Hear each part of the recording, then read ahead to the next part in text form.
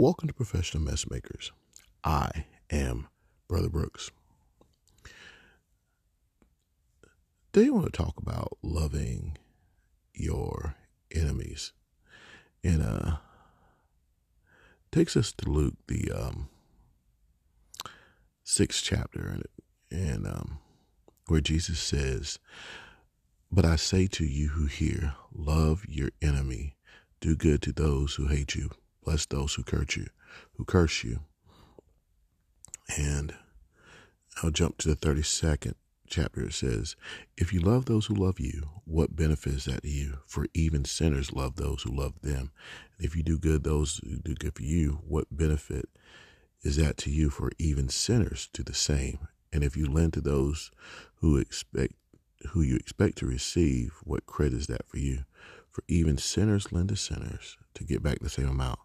Love your enemies, do good, expecting nothing in your turn, and your reward will be great, and you'll be the sons of the Most High. For he is kind to the ungrateful and the evil. Be merciful as God is merciful." This passage leads us to the second commandment. We know the second greatest commandment. When Jesus was asked, he said the greatest commandment is love God with all your heart, all your soul, and all your might, and love your enemy as you love yourself. That is hard. Heck, in some ways that's nearly impossible, but that leads us to a portion of our supernatural self. There's a translation of that, of Luke 6:27 to 28, that says, "Love your enemy and live generously." And that is important because, like I said, it's easy to love those who you rock with, who are good to you, who you care about. But loving those that you don't care for, loving those who you don't agree with or whatever, that's extremely important, because that's how we spread the gospel. That's where we can sow the seeds that need to be sown. And I think part of this pierced my heart because, last night, one of my sons came to me and said, "Hey, Dad, I want to talk to you about something." And I had to step out for a little bit. And he said, "What time will you be back?" I said, "I'll be back in 90 minutes or so." And I came back and he was still awake, and, began talking to him, and I had no idea what he wanted to talk about. But he goes on and he says, "Dad, one of my friends does not believe in God. And he does not believe in God because of the series of events that he has encountered in his life." And I said, okay. He said, "And when we talk, it's his word versus my word when it comes to God." And I'm listening, and he said that. And I said, "Do me a favor." He said, "Yes, sir." I said, "Repeat what you said." He said, "Well, it's his word versus my word when it comes to God." I said, "Stop right there, man." I said, "I just want you to, the last part of what you said." And he said, "His word versus my word." Paused, took a breath, and I said, "Young man, I want you to realize it's not your word." He stopped and he kind of looked. I said, "It's not your word. It's God's word." I said, and I proceeded to talk to him about, it is not for you to give him your word, but give him God's word.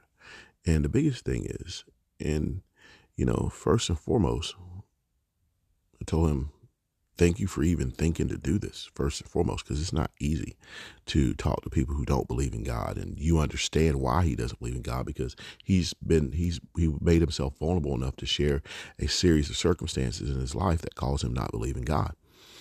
But I told him to first and foremost pray, because that's the most powerful thing you can do. But beyond praying,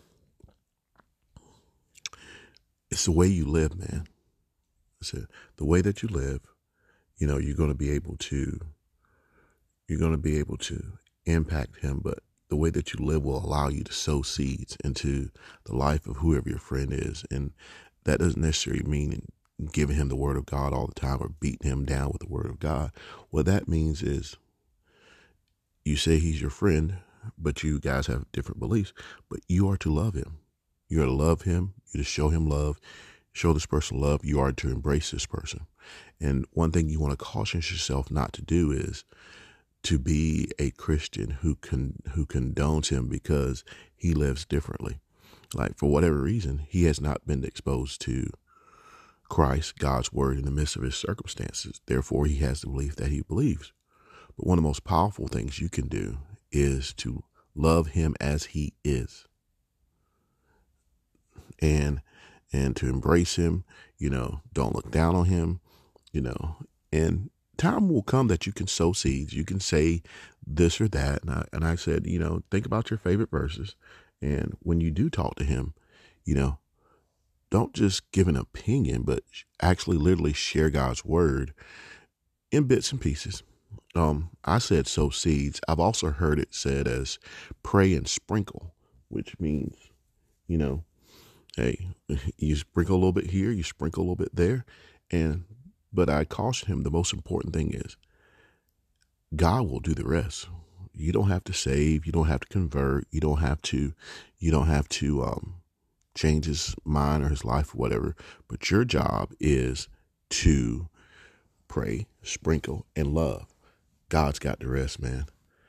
God's got the rest. And, and we prayed for a minute about the young man. And the powerful thing to me is here my son was, he was concerned about someone who did not believe. 16 years old, sophomore year of high school, concerned about someone who does not believe in God. And for me, to me that's a testimony of somewhere at some given point in time, God has blessed us to plant seeds within our son that have taken root and taken hold. And here he is, our 16-year-old son is concerned about the soul of another person. A 16-year-old in the midst of a social media climate, me, instant gratification. He's concerned about the soul of another person. As a grown-up, sometimes I think I'm not sure in my walk if I'm concerned enough about other people's souls, or if we are grown-ups are concerned enough about other people's soul. But here, a 16-year-old walked into his dad's room, had a conversation about a young man or a friend, could be a young man, could be a young woman. He didn't identify them, but he was concerned about them because of the fact that this person did not know God. I thank God for at some point in time allowing me and my wife to do something right. And that in itself is a blessing. So, like I say, today's word from Luke 6, 27th, 28th chapter is, love your enemies and live generously. And that happens to be the verse of the day that popped up in the Bible verse, but it led me to the circumstance with my son where, he's concerned about someone else's soul. I thank God for that. Man, I thank God for that because, his thoughts could have been selfish. His thoughts could have been narcissistic. His thoughts could have been totally about him or anything. And he's concerned about the soul of another. God the Father, we come to you in prayer and thank you for the opportunity to sow into the life of others. And God the Father, once again, we lift this friend of my child's up in prayer, God the Father. May he be doused and sprinkled with your word. May seeds be sown and on your timeline, on your accord, through your experiences. May this person come to know you. May they come to love you like we love you. And may you continue loving them. And thank you for bringing my son into their timeline, God. Thank you for bringing them to their experience and giving your child, who you lent to me, who you lent to us, an opportunity to spread your word as you've called all of us to do. Out of the mouths of babes, out of the mouths of babes. We thank you for your son, Jesus Christ. We thank you for the redemptive blood. And we thank you for the opportunity to hear, experience, and share with you. In your name we pray, amen. All right, ladies and gentlemen, as always, be you, do you, stay you. Take care.